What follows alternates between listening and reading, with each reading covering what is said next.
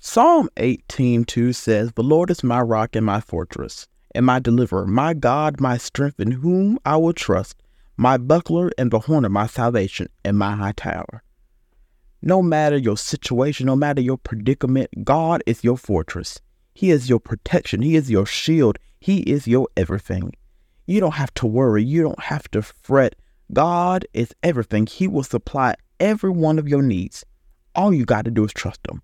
He will protect you in the midst of the fiery darts of life, in the midst of a storm, in the midst of the rain, in the midst of all the things you may face. God will protect you. He will shield you.